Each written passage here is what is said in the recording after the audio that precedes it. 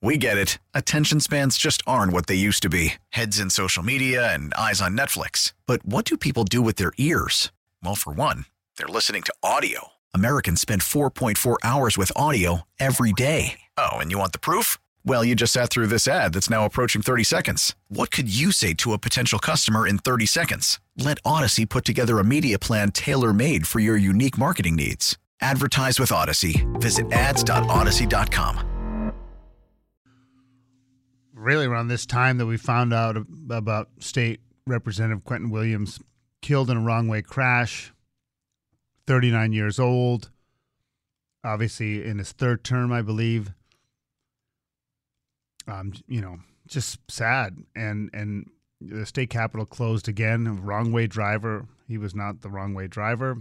And anytime, it's funny when I talk about news, I anchored the news for years and years and years, and I would do fatal crashes every day. And then I just move on to the next story. And as I've gotten older, and I guess maybe I'm feeling my own mortality, I realize how just the flippant element of that is just, it's kind of crazy. And then when you see the impact of a life, right? I mean, the story I would do in 30 seconds is the collateral impact could be someone's brother, sister, father, mother, grandfather, grandmother, and so on and so forth. And this one especially hits close home for a lot of reasons. A, it's a life taken far too soon, incredible talent, so well liked. And it just, coming off a real, celebration and getting to serve another term representing his, hometown, in Middletown. And so we just, it's a hard thing to know how to handle these kind of things. But I just, I've read a bunch of comments and asked Sean Scanlon, the new comptroller here in Connecticut, who served with Q in the House, joins us now on Brian and Company. Sean, good morning. Good morning, Brian.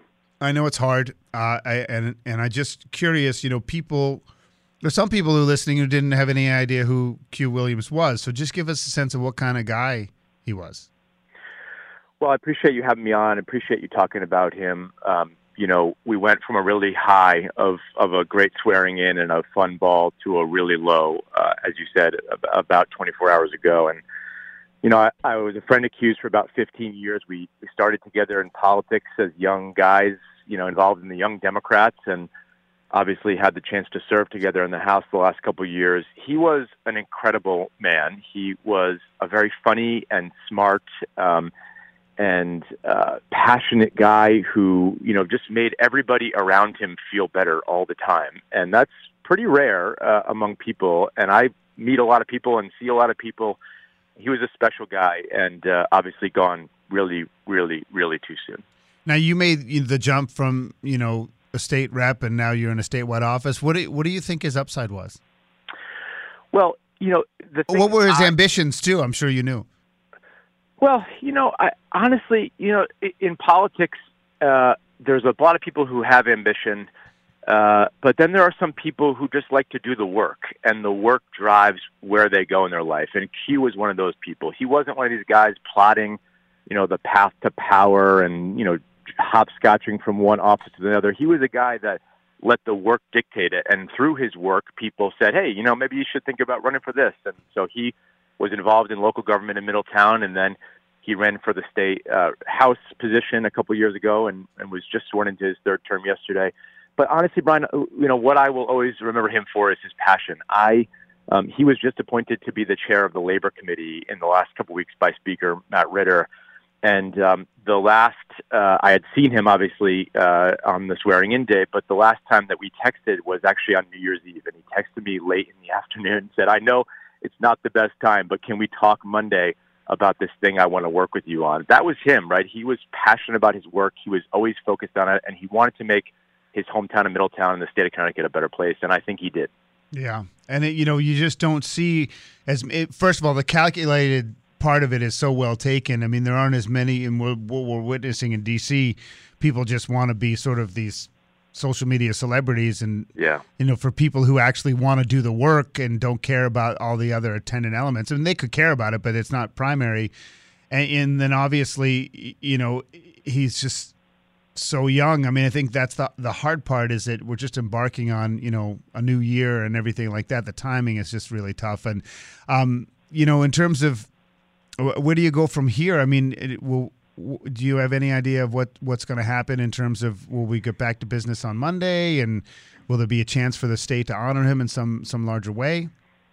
Well, there's a vigil tonight, I know, at 7 p.m. in Middletown on the South Green, and I know his friends and family are, doing everything they can to encourage people to get out there tonight to honor him, and I'm sure there will then be some more formal services. And I left the house yesterday or 2 days ago, and now I'm in a new job. But I know that many of my, brothers and sisters from the house, met yesterday and got together. And, there's some grief counselors available for people to talk. And I know there's also been a lot of talk about, whether his death spurns a conversation about these wrong-way traffic deaths. In addition to the work that he cared about, like housing and labor, which I know people will do in his name, maybe there's other conversations to be had. At the end of the day, though, I think right now everyone's just focused on lifting his name up and keeping his name, at the top of mind, because really at 39, it's just devastating to lose him as a friend, as a colleague. But even those who didn't know him, they lost somebody too, even if they don't know it. Yeah. Sean, thank you. I don't think it's appropriate to transition and talk about your new job and what's in store and your agenda and so on, but we'll do that again at the appropriate time. And we appreciate you coming on. Thanks, Brian. Talk to you. Sean Scanlon, newly elected state comptroller, has served with Quentin Williams in the State House. I mean, Q. Williams, of course, died in a wrong-way accident at the age of 39 after the inauguration and swearing in. Just happened overnight. So yesterday we found out Wednesday night. We get it. Attention spans just aren't what they used to be. Heads in social media and eyes on Netflix. But what do people do with their ears? Well, for one, they're listening to audio. Americans spend 4.4 hours with audio every day. Oh, and you want the proof? Well, you just sat through this ad that's now approaching 30 seconds. What could you say to a potential customer in 30 seconds? Let Odyssey put together a media plan tailor-made for your unique marketing needs. Advertise with Odyssey. Visit ads.odyssey.com.